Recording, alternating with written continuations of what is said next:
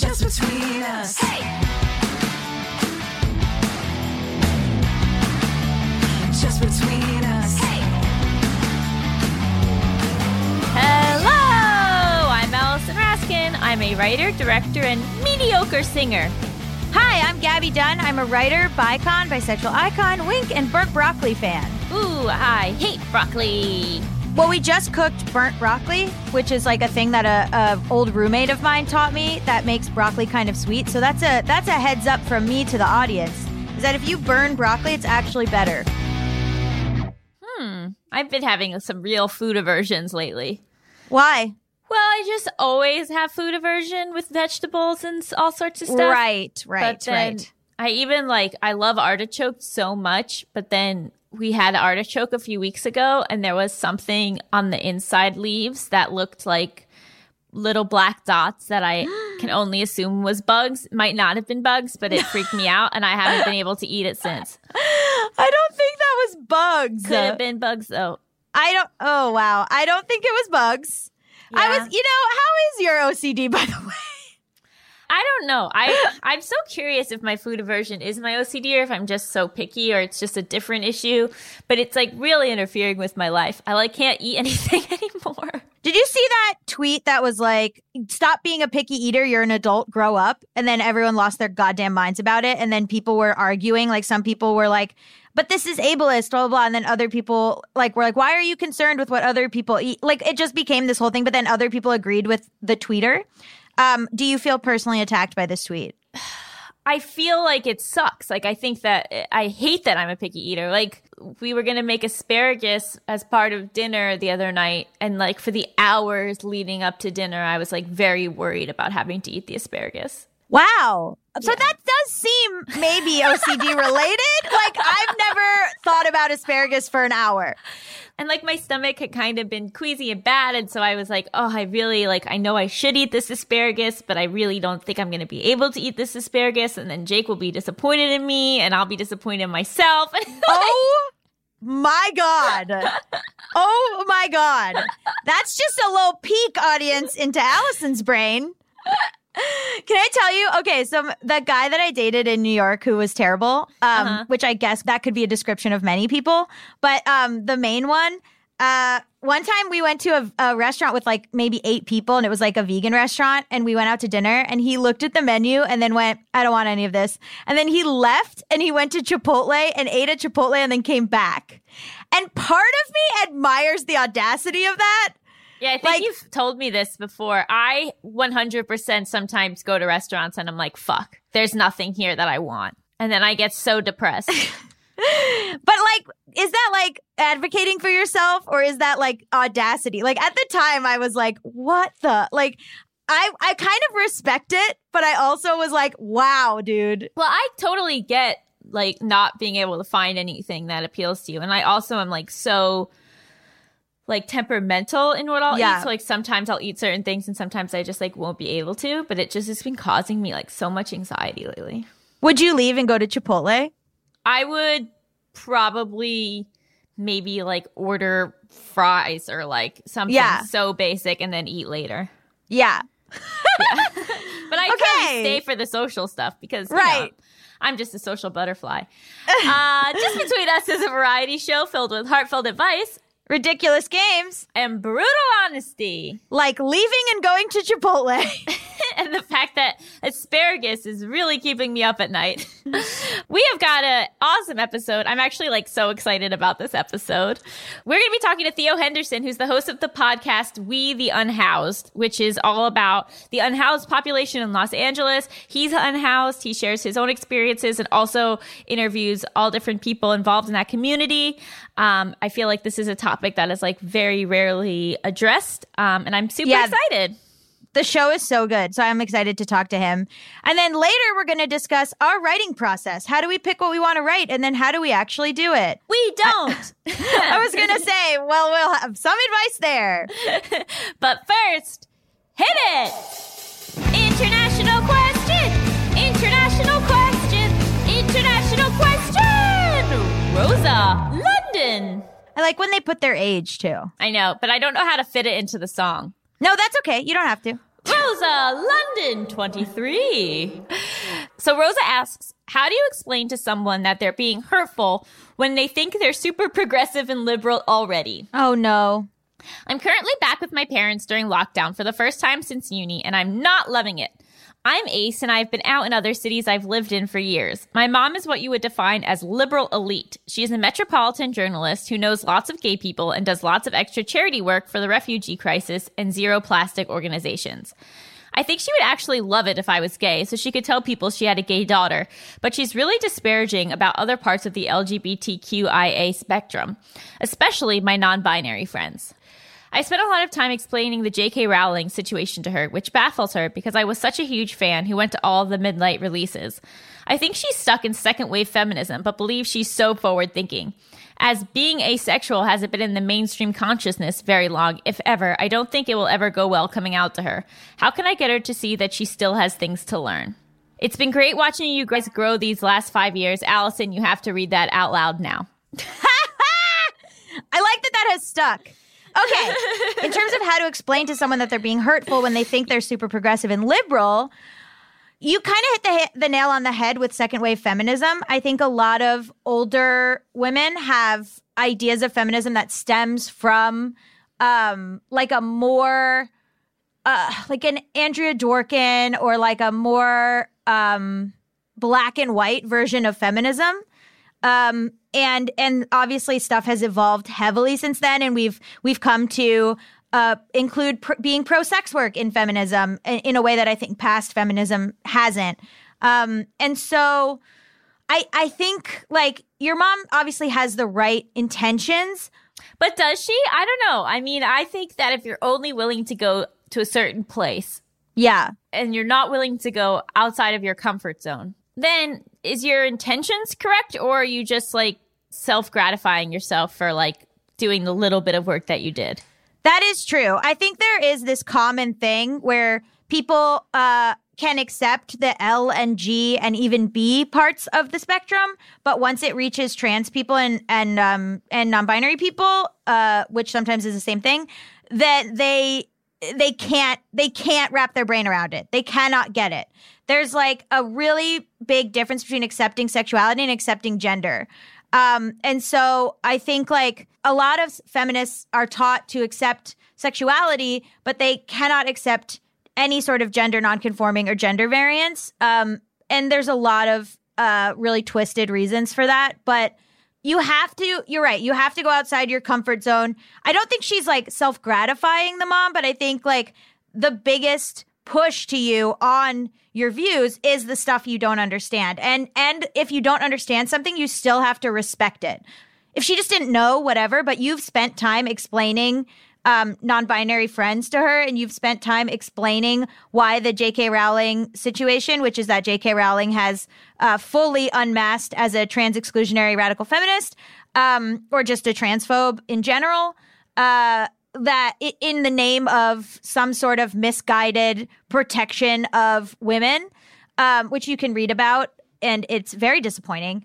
But basically, like, you have approached her with these things, and it seems to me like you've been met with resistance. And that's the real problem. Like, if you don't know, okay, but if you are being told, especially by your daughter who you love, and you still don't want to address it or learn more or change, that shows the limits of your liberalism or your feminism. I also think this applies so much to Medicare for all and abolishing the police. I think that there's so many lifelong Democrats who are like, I'm liberal, I love everybody, but yeah, like, if you don't support Medicare for all, you're refusing to acknowledge the reality of this country. Like, you're refusing to understand like what the reality is like for people that are not you.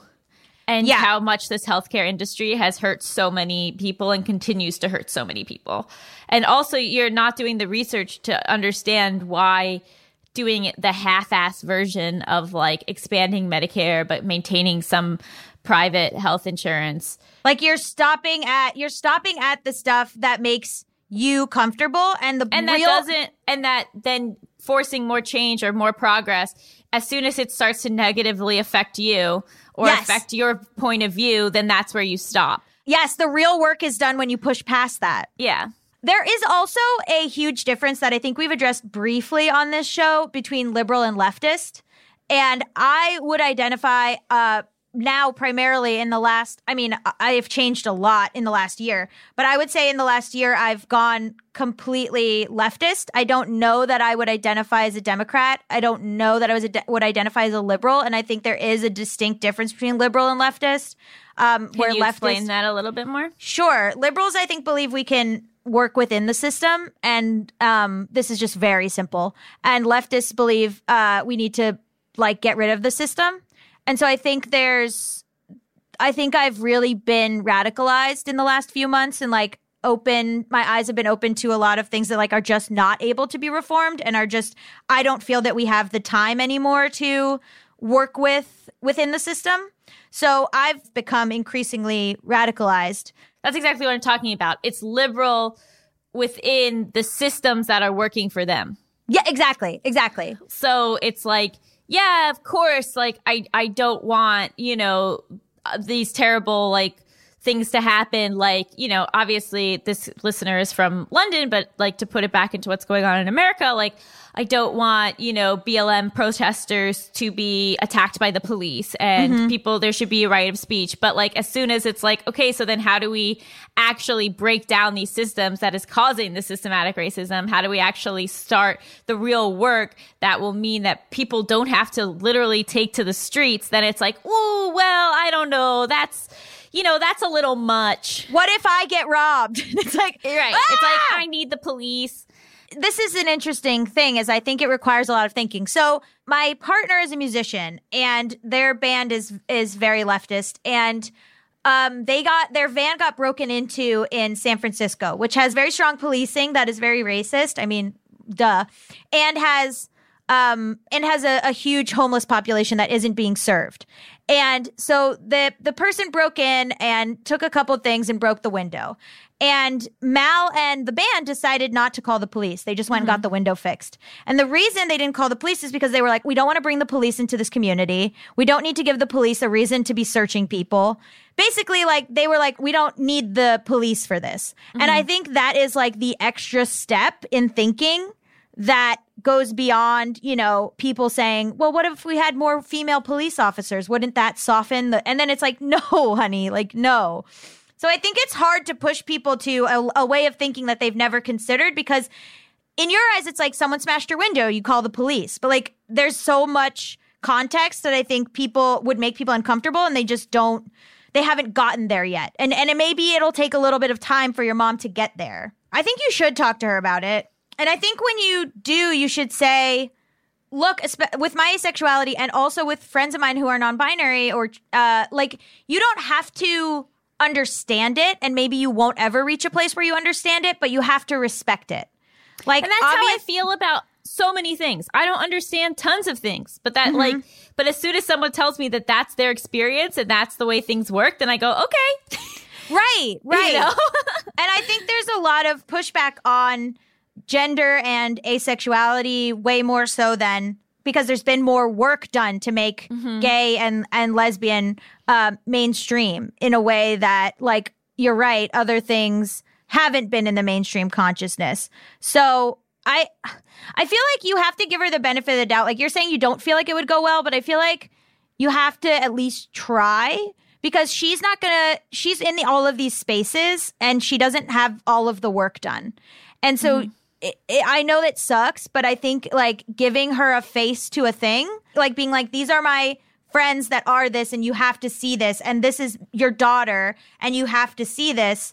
Maybe, unfortunately, people sometimes change just because of who is in front of them. I definitely agree that you should come out to her, and if there is pushback, then you should push back again. I think it's definitely worth the conversation, worth the coming out. And then also, we always talk about the fact that someone's initial reaction might not be their ultimate reaction. And so this might be a case where she's just going to take a little longer to get up to speed, to learn, to expand her mindset.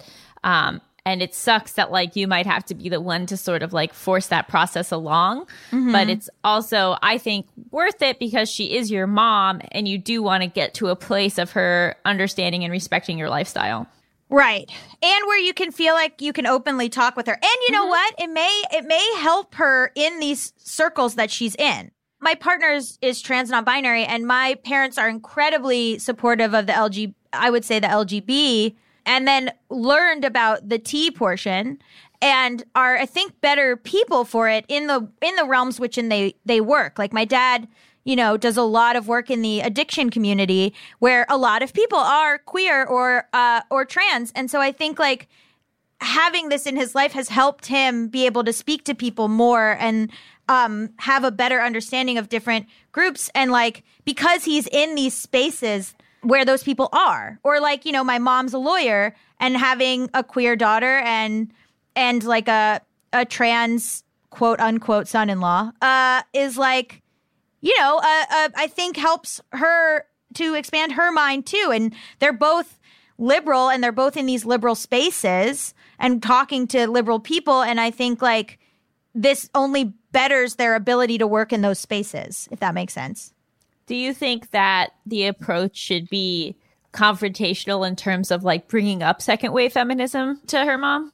I mean, I did this with my parents where I think I was like, look, you guys have done the work up to where you are, but this generation is a little bit different. And this generation has thought of things further ahead.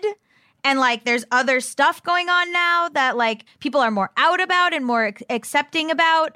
My mom had to learn with like body positivity. My mom was like, when I was growing up, people with bodies that weren't stick thin didn't wear bikinis. And I was like, welcome to the brave new world. Or like, she's very supportive of queer people, but she didn't really know any trans people. And now there's like so many friends of mine. One of my friends who does not identify as trans got top surgery because they're just gender nonconforming and they just wanted it. But they don't identify as like a trans man or a trans masc in any way. And my dad was like, well, then why would you do that? And I was like, times are I don't know. Times are different. Like, and then he was like, oh, okay. Like, as long as you can be like, look, things are different now and you just have to push yourself a little bit. And my parents were like, oh, all right. Like, cool. This is different. Are things different, or is there just more openness and acceptance of things? You know what I mean? Yeah, like, well, that's what I mean. Yeah, I think that's also part of it, is being like, it's not like this is a phase. It's just like people are now feeling more comfortable doing the things that they've always wanted to be able to do, or that they have been doing it. It just hasn't been in the mainstream consciousness. Totally. Yeah, I think it's just like people are in better places to be able to express and talk about and show who they really are. And isn't that a good thing? Isn't that a good thing, Mom? And I also think that with so many people being so bigoted and so close-minded, that if you're not that, then you can feel like, but I'm accepting, So like, I'm sure that your mom thinks that she's accepting and would like be surprised to hear you talk about her in this way. And that's, again, like her having to like actually become self-aware and actually look into what her thoughts are and see where her barriers are and see where her prejudices are, and know that just because those initial thoughts and those initial biases pop up doesn't mean that she can't like plow through them. Right. Exactly. There's like always more work to be done. There's always more knowledge to learn. And I think that like changing your mindset to, I have no idea, of like, I don't know other people's experiences. I don't know, like I think this is often, I've seen a lot of white people really struggle with cultural appropriation and like understanding the impact of that, and like just like having a mind like confusion of like, to them, if you're copying something, it's showing that you like it and that like it's cool, and wouldn't you want to share different cultures, and cultures always share, and like really having like a mind block when it comes to the issue of cultural appropriation. And I think that the work is saying, okay, I might not ever fully grasp this, but I have to understand that it's still wrong. That like there are other people whose experiences are so different from mine, and they're telling me that it is bad and that it makes them uncomfortable and that it has done damage to their communities and, minorities, and that it is therefore a bad thing. And therefore I have to believe that. I have to believe what they're telling me. Yeah. And I think that that's a really big shift. And that's like the way to approach all of this stuff. Yes. Part of your feminism has to be a willingness to change and open and learn and not get defensive and not think that. Right. To be able to recognize that your feminism isn't perfect. And if you're a white woman, your feminism is set up to not be perfect because you're benefiting off of racism, and you always have been. And also just the history of feminism has always highlighted white feminists because our society is racist. So like dealing with that discomfort and like recognizing that instead of being like, no, I'm different. I've done the work. I understand. Like actually acknowledging that, like, of course you're fucked up and of course you've made mistakes, and then striving to be better. And specifically to your mom as a presumably cis person and allosexual person, which is someone who is not asexual, you know, whatever you're not, this applies anyway. Like whatever you're not, you should think about learning from and hearing from the people who are. Definitely. But talk to your mom, you know, again, like, just might be a few conversations. Might be a few conversations, but just the way that you're making assumptions about how she'll respond, you're still making assumptions. So you really never know what someone's going to say until you're actually having that conversation with them. Right. So I hope that helps. Please let us know what happens. Also, just make her listen to this podcast. That's just should be advice for everything. Like, hey, you don't have the conversation. We'll just yell at this person for you. We will have the conversation. Yeah. If you want to submit your international question, send it to justbetweenuspod@gmail.com. That's justbetweenuspod@gmail.com. Up next, we've got a juicy interview with our highly esteemed guest, Theo Henderson of the We the Unhoused podcast. Stick around. Just between us. Hey. Hi everyone, Allison here. Anyone who knows me well knows that I love to read. I am always looking for new books, and that is why I am so excited that this episode is sponsored by Book of the Month. Book of the Month's mission is to help readers discover new books they love and to promote the work of emerging authors. It was so fun for me to get to pick which book I wanted to read this month and have it shipped right to my door. Book of the Month makes it easy to decide which book to read next. Each month, the editorial team reads through hundreds of new titles. They pick some of the best new books for you to choose from. All the books are good, so you can't go wrong. Every aspect of the Book of the Month experience is designed to be fun and special for readers. They have a highly anticipated release at the beginning of each month. Books are delivered in this really adorable bright blue box, and there's a fun app to help you pick your book and track your reading process. They also offer great values on new release hardcover fiction. It's much cheaper than other options, shipping is always free, and with a loyalty program, you get rewards and even lower prices the longer you stay as a member. My first book from Book of the Month was The Husbands by Holly Gramazio. I am tearing through this book. It is so fun. It's basically about this woman who one day comes home and there's a husband in her apartment, and she's like, where did you come from? And then she figures out that every time her new husband goes into the attic, a new husband comes out, and she's like shuffling through all these different husbands from the attic trying to figure out which one is the best. It is right up my alley, and I love it so much. So if you want to take part in Book of the Month and have a brand new book shipped right to your door every single month, go to bookofthemonth.com and get your first book for $5 with code PEDALS. That's $5 off with code PEDALS. I cannot recommend this enough. Just between us.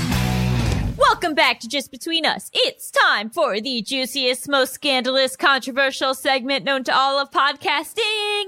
Tough questions. This week on the show, we have Theo Henderson, who is the creator and host of We the Unhoused podcast. Hello, Theo. Hello, everyone. Can you tell us a little bit about your podcast and what you're trying to accomplish with it? Sure. My podcast is called We the Unhoused, and is dealing with the voices of the unhoused community. And what I hope to accomplish with it is to educate people about the unhoused condition, as well as to bring back a sense of humanity. Mainstream media, unfortunately, does not always present the unhoused in the most humane of lights. To that end, I use the opportunity to use it to have a safe space, as a not judgmental, no finger blaming or finger wagging, if you will, that kind of thing. So tell us a bit about you, though. Like, how did you come to start the podcast? Well, I have 7 years of lived experience. I'm currently unhoused, and I have been beset by people, sometimes well-meaning and sometimes very malicious, and repeating some harmful stereotypes about unhoused people.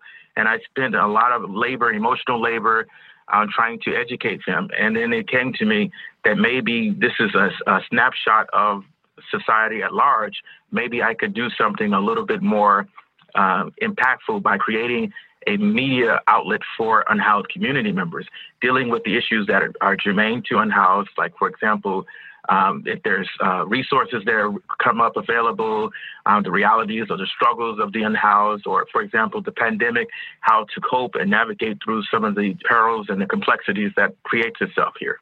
So you would say the show is for unhoused people, but also for like other people to listen to and learn? Like, do you try to balance that with the information? Yeah, absolutely. It's indeed because I have a segment called Unhoused News, and it's deliberately designed for the unhoused to be aware of the news that pertains to them, because mainstream media has news, but it's not always pertaining to the unhoused, and the unhoused doesn't get the kind of gravitas of the situation that it deserves. So if there is crimes against unhoused, like the vigilantism with housed people against unhoused people, I highlight that. I highlight if there are being targeted by, for example, in the last episode about the police officer that was recently sentenced for forcing an unhoused man to lick a urinal. And that became due to the fact that unhoused community had reached out and used this medium to get the story out there about what things are going on. And they have a sense of power and agency if there is some legal enforcement or housed people that are breaking the law, that they have some recourse to be able to hold on to. How did you come to be unhoused? I came to unhoused like many 60,000 unhoused people. I became ill, and I was unable to pay the rent and recuperate at the same time. And therein lies a whole downward spiral in this country that healthcare is too damn expensive as well as rent is too damn high. I didn't become immediately out on the street. I had to go through several different phases of houselessness, from staying with friends, living on the couch or sleeping in the car, squatting in buildings or sleeping on the bus, different in libraries, the different channels until it became too unsustainable and too much chaotic for me to, and then I started to stay in the park. I did a little research into your background, and you have been waiting to get housed, through the city for 6 years. Is that correct? That's correct. To be clear, the waiting list is over 10 years, which debunks the myth that unhoused people don't want help. If that was the case, then people would have been housed immediately. But the gargantuan task of finding housing while you're living on the street from moment to moment, as well as the bureaucratic red tape, those things provide a very difficult endeavor that even housed people would find daunting themselves. What are some major misconceptions about why people become unhoused that you think are harmful and not true? There are three of them, I would say. That the first one is I hear often is unhoused people are mentally ill and drug addicted, and all of them are harmful. The third one is that they don't want help. The truth of the matter is there are 60,000 unhoused people, and it's a fraction of that is maybe have those maladies. But the reality of it is, even when we're talking about that, many of them were not addicted to substances until they became unhoused, because people romanticize that being unhoused is like a luxury. You're living in the lap of luxury. But it is a very hard life, and it's very difficult, and it's very challenging, and it's very unpredictable and volatile. So when you try to communicate with people that have been educated by media, a shallow experience with unhoused people, you run away with those harmful myths, and it makes it even more difficult for unhoused people to get the assistance that they need. I mean, even if you are mentally ill or drug addicted, that doesn't mean you don't deserve housing. Like, that's another hurdle to overcome, is the way people think about it. But here's the thing is, and what we have to, it's a larger issue at hand, is we as a society are a blaming and shaming society. We don't look at mental health and substance usage as a disease, as an issue. For example, I was interviewing a husband and wife. The husband has stage 4 cancer, and the wife is addicted to substances, and they relied on each other because both of them have an illness. And they are more humane about it and understanding that in order for us to really look at ourselves, how do we treat people that are vulnerable and need the assistance that they need? We don't do that well. We blame them. We blame her because she's addicted to substances, because it does something chemically through the brain. And addiction is a health issue, but our society doesn't look at it like that. They look at able-bodied people that just choosing to shoot up or whatever, but or mentally ill people. They may look normal, but they have mental health issues that are internally, and we don't recognize that. We virtue signal. We have to have a cast, or we have to be on a wheelchair to be empathetic to people's plights. Why do you prefer the term unhoused versus homeless?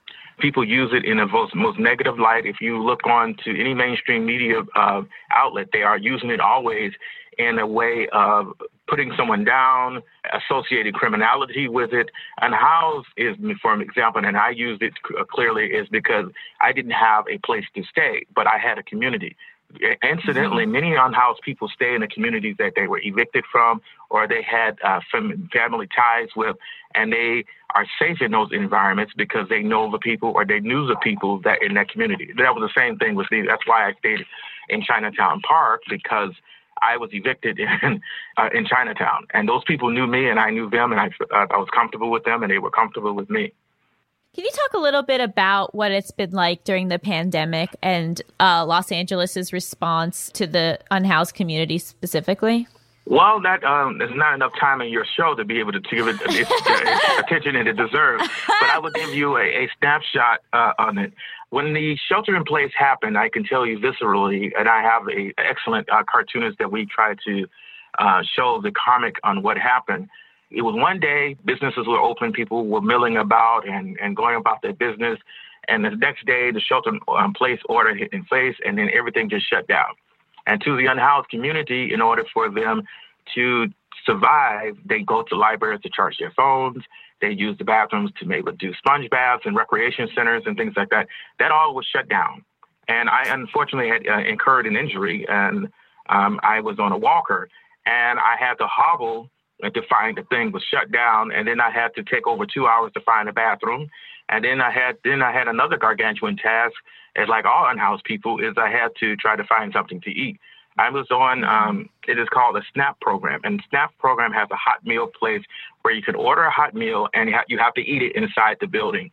Those places were shut down. So then we couldn't find any place to eat. And when you go to the grocery stores, I don't know if you remember seeing on the news, people were hoarding essential things. I mean, water, hand sanitizer, toilet paper, food. I mean, just basic. It was just, some of the shelves were just basically empty, and people were fighting over the last toilet paper, or those kind of things. Created a confusion for unhoused people, and as well as like a major starvation period, because unhoused people didn't receive those donors that would come and give food. People were afraid to hand out food to unhoused people, and there was no mask to be given. So some of the citizens, like the Democratic Socialist Association and Street Watch and K-Town for All, Resisterhood, About My Father's Business, these organizations are not paid by the government. They had lengthy discussions on how we could provide what the city refused to provide, and that is a continuation of services for our most forgotten population, which are the unhoused. Coupled by that, we had outreach where people would go and give food and give water and mask and education on what was going on, because many of the unhoused that I interviewed had no earthly idea what the hell was going on, because it's just like it became like a zombie apocalypse. Nobody knew what was going on. They just seeing people just staying away from them. And then we, of course, inevitably are going to be blamed for the COVID-19, which in reality, we had nothing to do with. We don't travel out going to shallots and visiting all over the world. We were just, sheltering in place or in our own little encampments. So in terms of the city's response, right? I mean, that seems pretty typical. Like Los Angeles has a huge unhoused population. And I was listening to your show and you were talking about the criminalizing of being unhoused. And can you talk about, I know, again, that's probably like 4 or 5 podcast episodes worth. But can you talk a little bit about like why that's ineffective and what they try to do? Because our society and our city has this viewpoint of unhoused as criminalities and criminals, and this goes back many years before even today, that the city believes that if they have come off with this political, compassionate but firm, and showing that they are getting tough on criminality with unhoused people, many unhoused people are faced with, for example, open harassment from police officers, being thrown against the wall, check for warrants. And the warrants, and to be clear, the warrants are for quality of life crimes. And that means sitting or sleeping on the sidewalk. If you're unhoused and you don't have the financial wherewithal to pay for these tickets, then it becomes a bench warrant. That's what works in Los Angeles, California. So then you're criminalized. Let's say, for example, if you're trying to get up off the street and then you have to go and apply for an apartment, those records are still there. And expungement is still unacceptable even if you can get to the expungement, because there's a big waiting list for that. So I give you an example. We have a program called Project Room Key. And even though that program is not being taken care of now, it's on its verge of being let go or cut off because they say they have lack of money. But they last week had a person that worked at Los Angeles Housing Authority, along with an armed police escort, to go to encampment, asking did they want help. Now, mind you, the first person that unhoused people usually see when people complain are police officers. They're the ones that ticket to them. They're the ones that arrest them. They're even the ones that commit violent acts or use of force, which was 26%. So with that in mind, why in the world would anyone want to be running around in front of a goon squad and accepting help, even though that it creates an intimidating environment, and service providers in the city and others, they refuse to understand that. They refuse to care, and they refuse to be sensitive about that issue. What policies do you think would actually work and help your community? The thing I think would most important is like the defundment of police officers. We have got to get them out of the conversation where it's mental health and substance usage. We have got to take the money from over $3.2 or $3.9 billion that they receive and start to inflood that money into the communities that need it. For example, places where people can have harm reduction, that they can get needles and get education and get treatment for substance usage. And look at it like that. Meeting the unhoused community where they are instead of virtue signaling that some unhoused people get help and not. Like, for example, Mitchell Farrell, who has been very antagonistic to the unhoused community, having secret police orders to terrorize unhoused people in the middle of the night, shutting down the bathrooms. He pretended he was very concerned, and he and Lhasa went down to find an unhoused husband and wife and an infant child that has been living in the park for over several months. And the community of unhoused people were taking care of them, providing Pampers and milk and things like that. These are the things that, considering the fact that we're going to be evicting a lot of people due to COVID-19 and our rent moratorium is coming to an end, we need to have a true understanding and education about what unhoused means. There are several forms of houselessness, and it's not just an encampment. There are people that are working, may have been working beside you, that have been living in their car. There have been people that you may have, and I'm just not saying you guys here, but I knew one time when I was working, how people next to me, my coworkers, were vilifying unhoused people, saying that they don't want this and that. And I had to stay in the closet, if you will, and not mention that, hell, I'm living right out in a park bench, and I have to get up early in the morning to run to the YMCA or the bathroom to do a sponge bath so I can be on time for work. So these are the things that we need to, as a society, really need to be honest with ourselves and say, being poor and being unhoused is not a crime, and we should really change the way we look at it and have empathy for our fellow brothers and sisters that are in the streets. Can you talk a little bit about harm reduction and what that is and how it's beneficial? Yes, harm reduction is beneficial because we have a narrative about substance usage. Substance usage is a health issue, is a disease.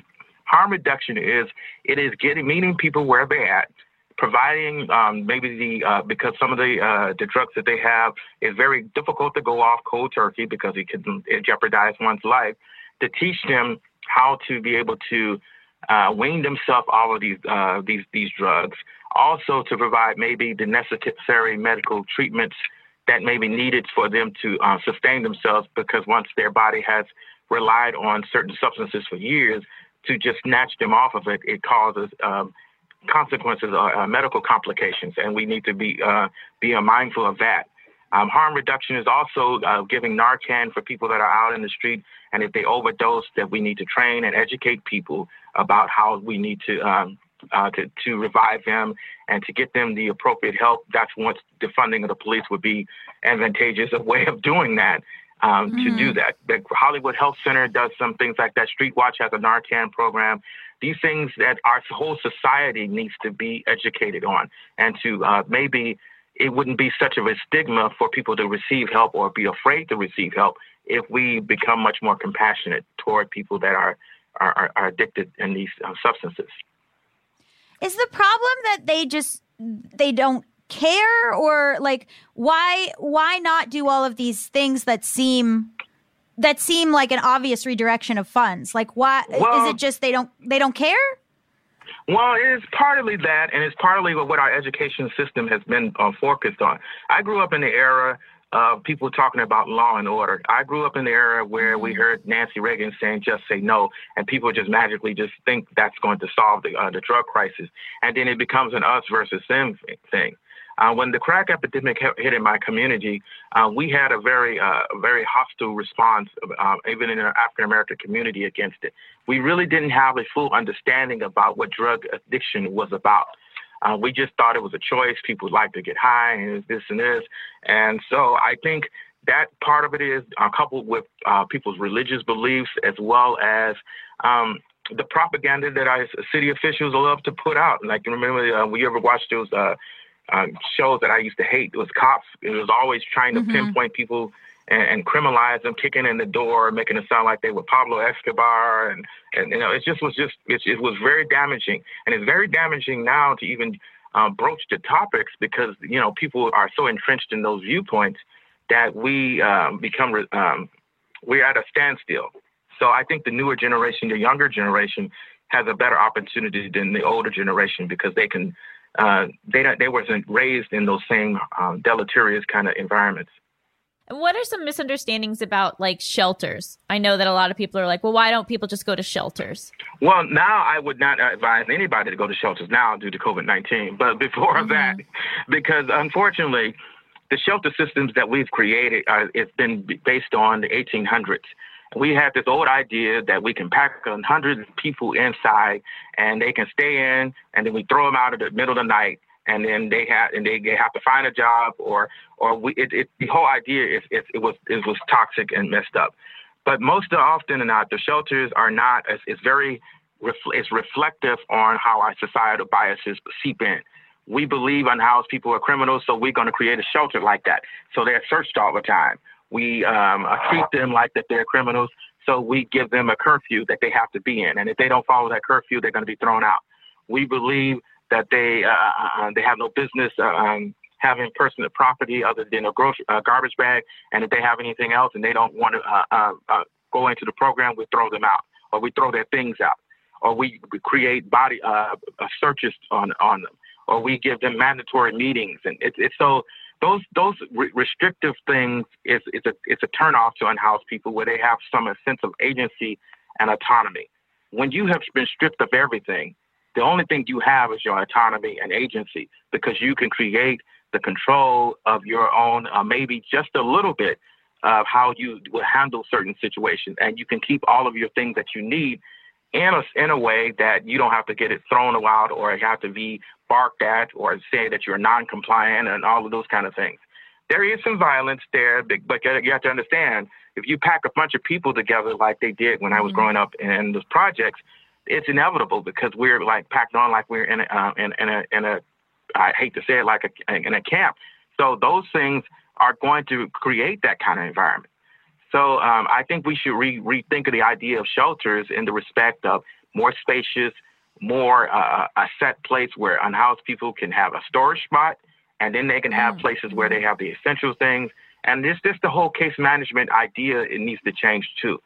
We need to be honest that when we put people in the shelters, it's only usually 3 months to 6 months, and they either have to find a job or an apartment, or they just need to, or they're going to be thrown out. There's a housing crisis, and no matter how many times that we try to make it unhoused people's fault, it's not their fault. that there's a limitation on housing, the barriers that they have being unhoused and being criminalized. And it's just, we need to really overhaul that system as well. I mean, there's just such a push towards controlling and criminalizing anyone in poverty. It just seems so obvious what to do, and then nobody does it. Indeed, yes. And it's like, I guarantee you, it would be easier just because we spend over $30 million in sweeps and then $60 million the previous year over attacking unhoused people where they have nowhere to go. You may run them out for a moment, but they got to come back. They're going to come back. I mean, whereas we could have taken that money that we give to the police, like, for example, the libraries and other places, keep throwing money into the cities, throwing over 50% of the budget at the police. I mean, you know, it never dawns on people, you know what, we need to stop this.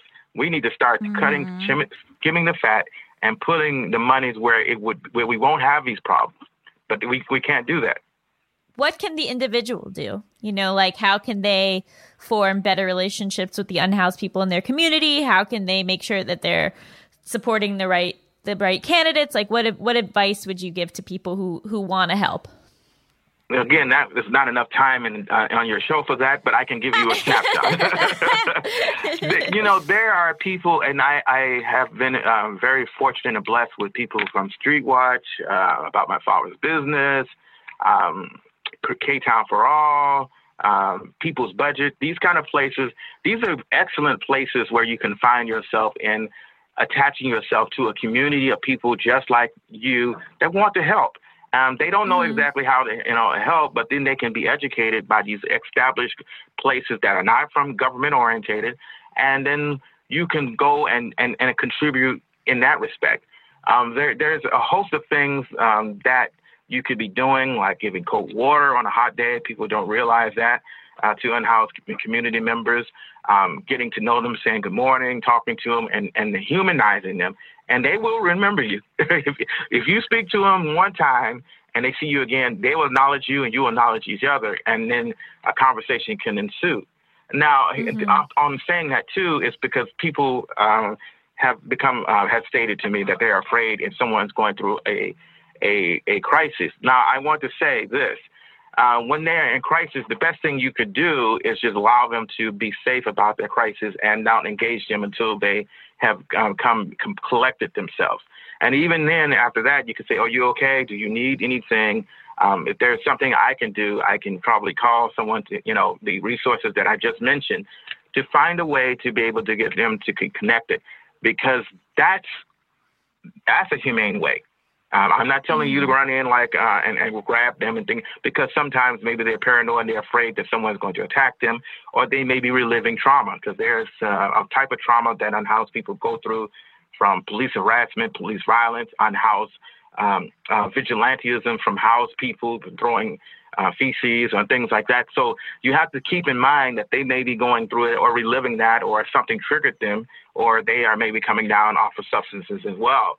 So it's being able to know when and where and when to pick and choose your conversation and your engagement.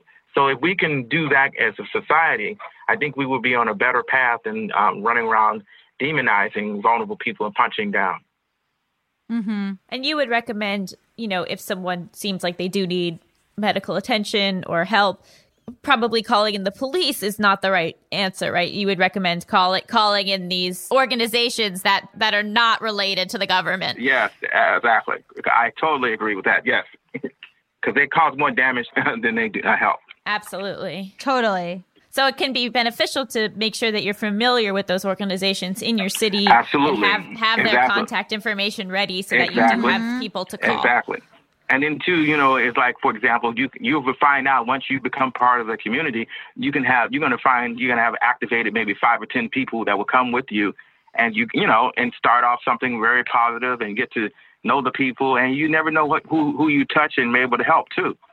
Absolutely. Well, thank you so much for sharing all of this. I think that a lot of people are super undereducated about this part of humanity. And would you like to play a game show? Oh, yes, I was expecting it. Okay, so this game show is called Hypotheticals. You Okay. and Gabby are my contestants. I'm going to give you a series of hypothetical situations. You can ask any like clarifying questions you want, and then you would tell me what you would do in that scenario. Okay. And then I just decide if I like your answer. And that's how you win or lose. All right. So our first game is called Are You a Terrible Parent? You've noticed that lately your 15-year-old has been a rude, ungrateful piece of shit. So for Christmas, you don't give them any presents and announce Santa Claus thinks they need to do some self-improvement. Your child is 15 and knows that you are Santa Claus. Are you a terrible parent? To repeat, you got them nothing and your other child got a regular amount of gifts. Oh, wow. That's a tough one. I think the kid would definitely think I'm a terrible parent, no doubt about it, and probably be looking. But are you really? I would say I would need to work on improving my skills and being a better parent, because not to give the kid anything, even though, yeah, we all have our moments that we are not at our best, to punish them completely, for, even though they know I'm, no, I wouldn't. I think I'll need to go have a D, get a D on that, need improvement. Yeah, because if he knows that I'm Santa Claus, and that's so passive aggressive to be like, Santa Claus thinks you need to do better, and it's just you. Yeah. Yeah, you're a terrible parent. Yeah. Yeah. Okay, our next game is called Would You Lie or Tell the Truth? Your 95-year-old liberal-loving grandma is on her deathbed the night of the 2020 presidential election. Right before she passes, she asks who won. You just found out that Trump won. Would you lie or tell the truth? Lie. I would tell the truth. What? But she's about to die, Theo. Who cares? I would think because it would be tarnishing her legacy as a kick-ass liberal person that fights for justice, that she knows that the fight still goes on, and I would probably tell her that I'll keep up the fight to all of what she's done. But that is just me. Maybe I'm just taking it too serious. Oh my God, this game is hard when the other person is a good person. Yeah, you're really messing up, Gabby. I'm sorry. No, it's great. Yeah, I don't know. I mean, I think all the time about how great it is that both of my grandmothers didn't live to see this, because I think they would be very upset. I'm going to give it to Theo because I love the idea that we're going to keep the fight going. I also like when Gabby loses. Okay, our final game. Is this person an alien or just rude? While in the park, you see someone throw their trash on the ground. When you confront them about this, they say, "Don't worry, someone will come pick it up. I promise, I'm very rich." Are they an alien or just rude? I would go with the C, their butthole. Of course, if you want the polite answer, I would say rude. I think that they're an alien, and they don't understand what the word rich means. And they think that it means that someone walks behind you and cleans up all your garbage, which I guess is what rich means. Yeah, that is what rich means. But how do they, I mean, let me ask a follow-up. Who do they say is going to come pick it up? Do they know? They just say someone. And when you ask who it is, they say Rex. Who's Rex? That's a good question. I don't know who the hell Rex is either. Yeah. How much garbage is it? It's like a sandwich wrapper. So it's just a small piece of garbage. Yeah, but then 2 minutes later, you actually see a little creature named Rex come and pick it up because they are an alien. Oh, well, then it ends that one. So Rex's job on this planet is just to pick up garbage for rich people? Well, no. On their planet, they each have a little creature that, kind of follows them around and cleans up all of their messes, but they're only assigned to one primary alien. Like, if they poop themselves, does Rex clean it up? Absolutely. Okay, well, then they're an alien. That's what I said. Now that I heard this, yeah, they're alien. I was just thinking it was alien butthole then. Yeah, No, they are. they're also a butthole, but they also are an alien. Yeah. So even amongst their alien culture, they are a butthole. Definitely, Yeah. because they're Well, so- very rude to Rex. So we're both right. Yep. Rude Yeah. alien.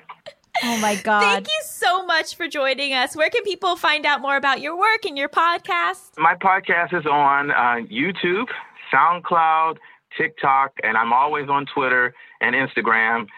If they want to subscribe to my Patreon, it's We the Unhoused, and I have Venmo, all of that, because it helps keep me going and helps me get my meal or food and different things during this pandemic. So I really appreciate some of the outpouring of support and help that they can give me. And We the Unhoused is on Spotify too. That's where I'm listening to it. Thank you so much for Thank you being so our much. guest. Thank you very much. I enjoyed this interview very much. Stick around after the break. We'll be talking all about our writing process.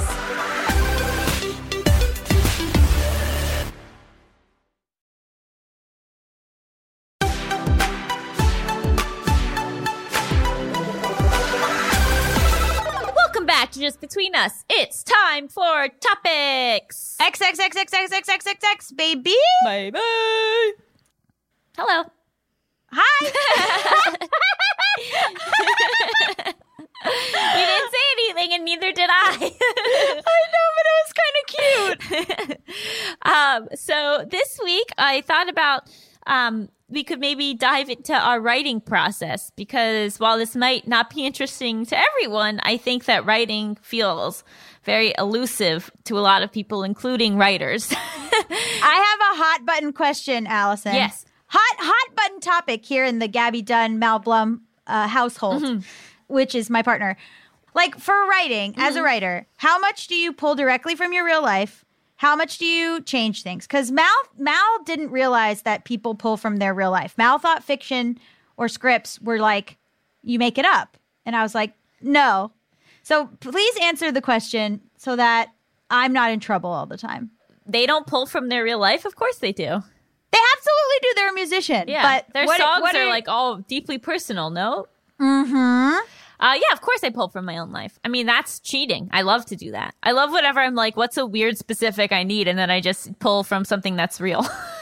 So if it involves another person, do you run it by them? If it's fiction, no. If it's nonfiction, yes. Well, it depends. So, like, I'm writing a project that's like memoir self-help. And yesterday, I asked Jake about including something about him. And I was like, okay, let me know if this is something you feel comfortable with. Like, you can take some time to decide and get back to me. Okay. But then when I'm like writing about my ex-boyfriends, I don't ask their permission. Yeah, because I pull a lot from real life. Yeah, of like course. a lot. I write about the people that are around me. I pull like directly from people I've, seen in cafes or people that, I really pull from everything around me. I pull names from people around me. Oh, I pull- definitely pull names. All my projects have my friends' last names in them. Absolutely. I pull names. I pull like things. I think things that I write about, they come from everywhere. I mean, if you were to pick apart my writing, you would be able to pinpoint like, this is from here, this is from there. Like, it's all kind of a mash. But of would things. I be able to, or only you able to? Because nobody knows your full life. That's true. I would be able to. I think like people I've dated would be able to pick themselves out. So my ex-boyfriend, Josh Gondelman, wrote a book, and I read it, and I knew certain things that he uses over and over again, and like certain motifs. And I also know that like he pulled an example of something from my life. Like my oldest brother teaches golf and likes to sort of break boundaries by like contacting people in my life about his golf business. And Josh in his book has like a part where he's like, and you can give this to your dad. You can give this to your mom. You could even give this to your brother who likes to push his golf business on people. And it sounds like something that He made up. is like a weird specific. And I knew that it was like from my life reading it. And I think I do that a lot too, where I'll pull strange specifics because it's so much funnier and so like such a better end product and writing process to pull specifics. But I think a lot of people who are not writers, they think everything comes off the top of our heads. Or when they're trying to write, they think that they have to do that, but you absolutely do not.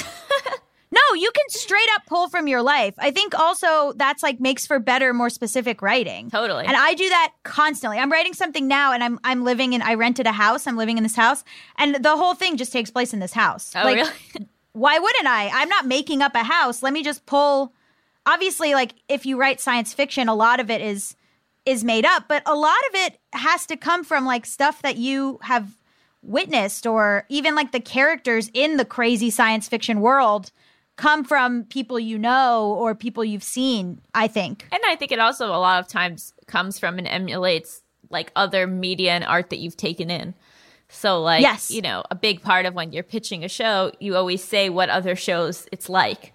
Mm-hmm. And it's not because you're necessarily ripping off that show, but it's, you know, I didn't create like a dramedy. Nobody, you know, right. or like I didn't create soap operas, but it's a really good reference point, and there are tropes and there's, you know, things specific to those genres that you're going to use when you're writing those genres. Yeah, totally. I mean, I have something coming out that it's set in the apocalypse. Mm-hmm. And it's like, I didn't invent the apocalypse. You just have to build the unique story within things that are tried and true.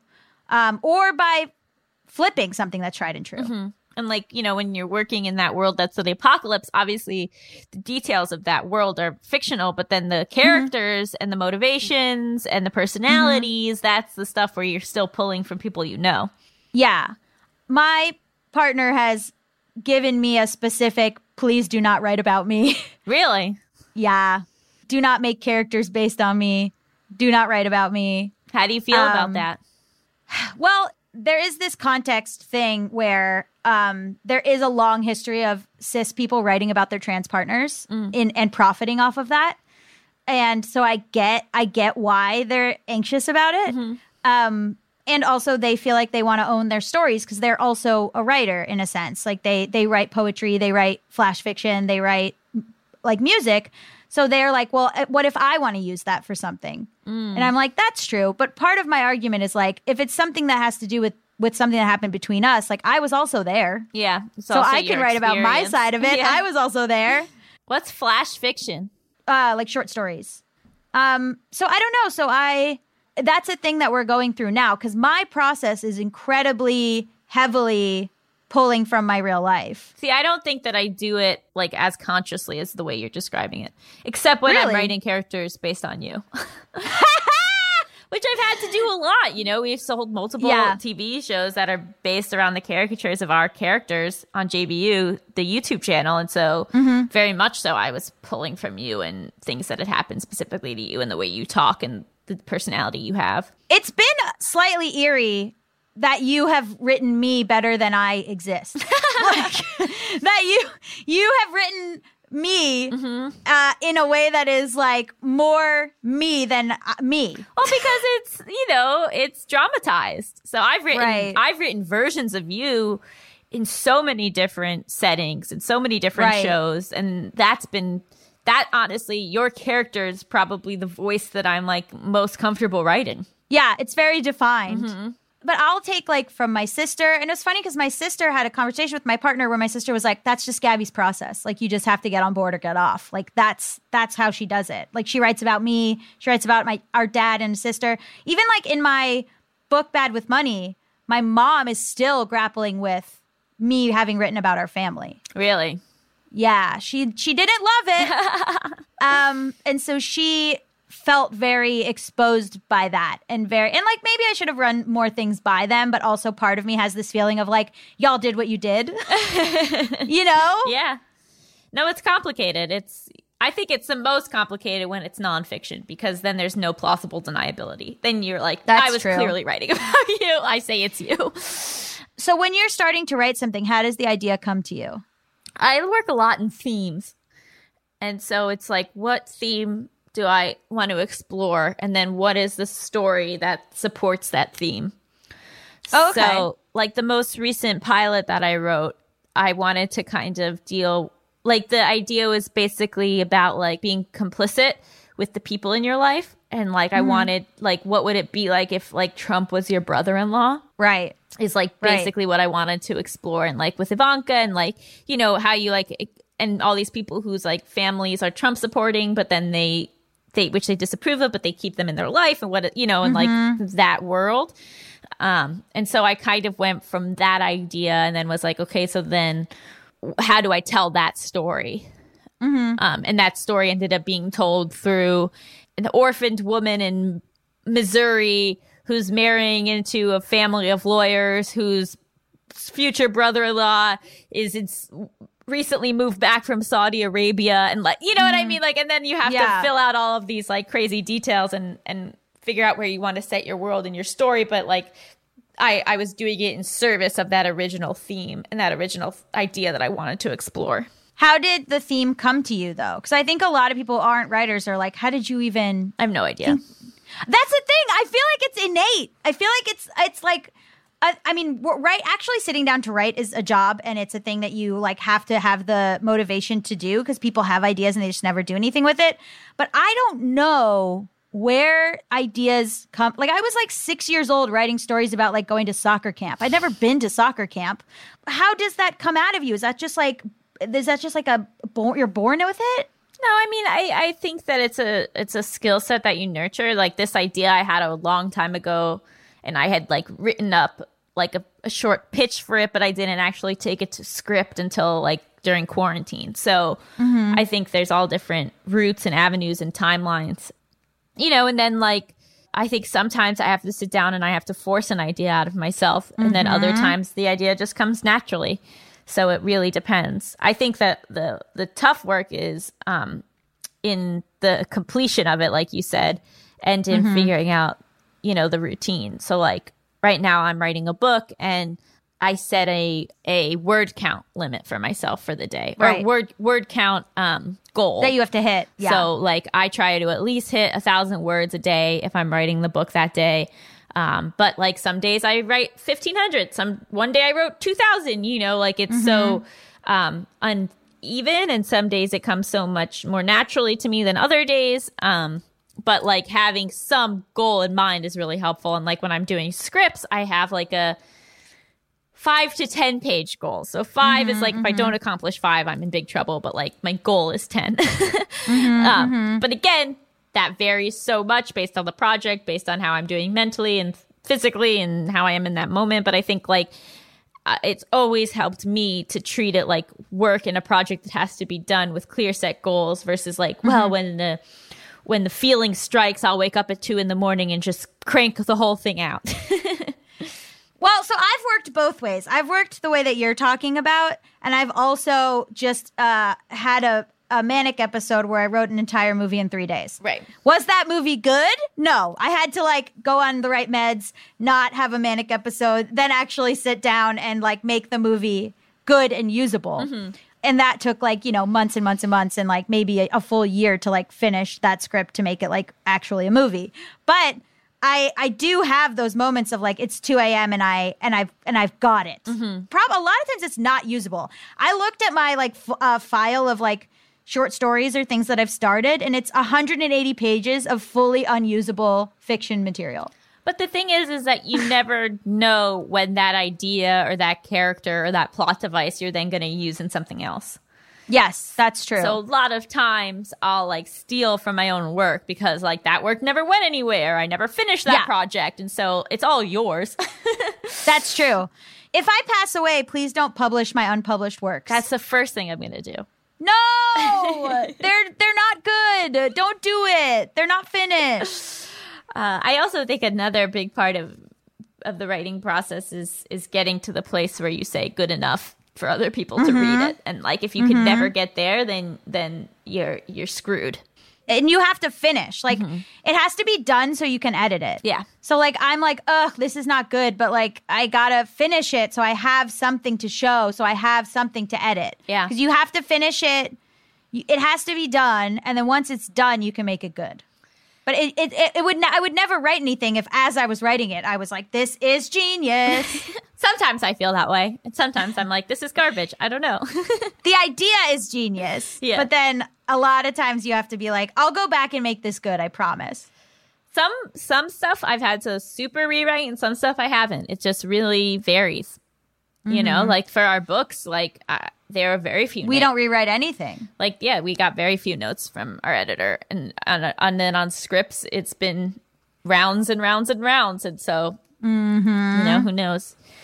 Yeah, I mean, I just think it's so innate, and it just sometimes, like, obviously for projects, but like a lot of times it just spills out of me, and then I don't know what it's for or what it's going to be or what it, like, I had this idea for the Audible project that I have coming out. I had this idea, and then like 2 years later, I could make it into something, and I wrote up the idea and was like, I don't know if this is a show or a podcast or what this is, but I'm gonna put this idea into a folder and see if like anything, and then like luckily, you know, someone comes to me and says, hey, we're looking for like an original podcast idea. Do you have any? And I go through and I'm like, well, this could be an original podcast. And then I flesh it out. I'd like to say that you've been very lucky.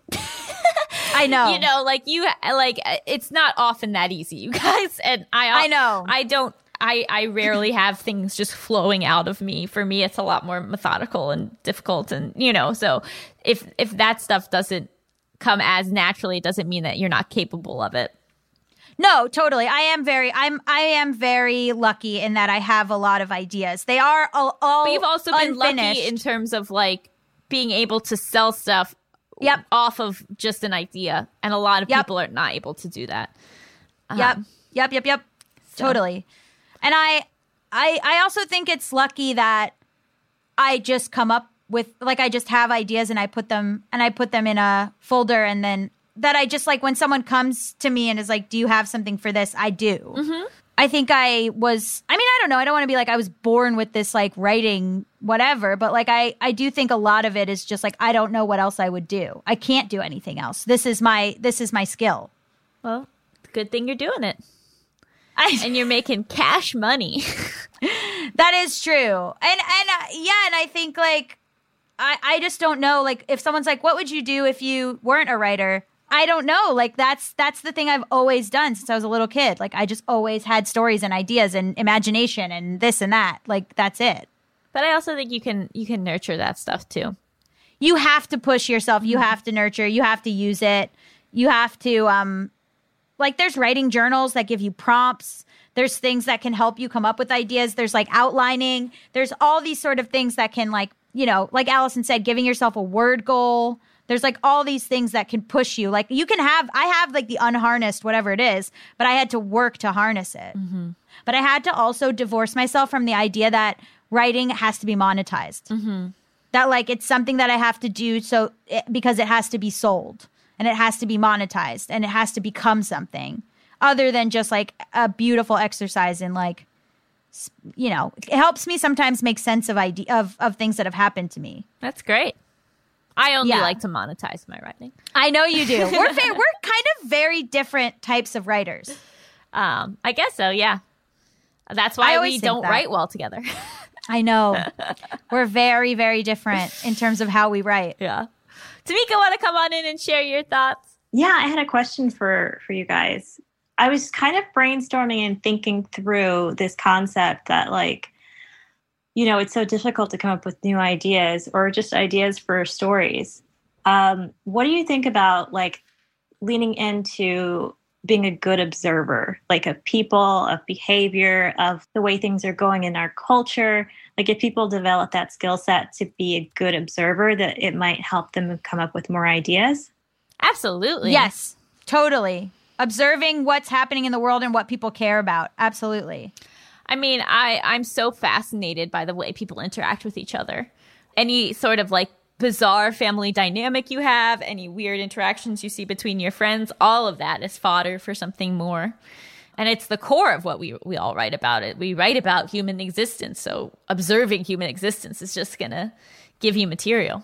Yeah. I mean, I think, like, also when when you were talking about what you were working on about, like, someone like Ivanka, I think that's a thing where you noticed something in the news, you noticed something that was in the zeitgeist that people were talking about, and then you were able to harness that. Like, I think, you know, reading the room of, like, what is going on in society is very important to writing. because it helps you express and fill a gap and like be able to get at the heart of what people are interested in and then, you know, what you're interested in about that. Does that make sense? Yeah. What did we think of this episode overall? Theo was incredible. I'm so glad that we were able to have him as a guest. I think his show is so important, and it's just like we need those resources to be able to not call the police for everything. Mm-hmm. What do we rate the episode? I rate it 7 out of 7 second wave feminists. You love second wave feminists that much? Do I? No. They're just a rating system. They mean nothing to me. I'll rate it 6 out of 5 scripts about Gabby. Oh, both cute. written by me and written by you. Yeah, totally. Tamika? I was going to rate it 10 out of 10 writers' notebooks. Because I feel like it's a good little thing to keep around if you want to be a writer, just to jot down some notes every now and again so you don't forget your ideas. Absolutely. I talk into my phone. Oh. And I talk into my phone sometimes when I'm half asleep, and then I listen back and I'm like, that wasn't good. Also, I want to read a couple listener reviews. Is that okay? Sure. This is from E. Smith 1717. Amazing podcast, 5 stars. They keep me coming back every week. I've been a fan since 2015. Oh, good Lord, time has flown. They are not only engaging and interesting, but give detailed, helpful, and thoughtful advice and are on the progressive side at every turn. Smiley face. Cute. Aw. So please leave a review. Rate 5 stars. We're coming up on that scary time where they may or may not renew us, so we could really use your support. And thank you so much to Theo Henderson for being our guest. Just Between Us is hosted by me, Allison Raskin. And me, Gabby Dunn. Our engineer is Brendan Burns. He also composed our killer theme music. Our producer is Tamika Weatherspoon. Our executive producers are Chris Bannon and Josephine Martirana. Just Between Us is a production of Stitcher. Please go check out Theo's Patreon and Venmo and listen to We the Unhoused podcast. It's so good.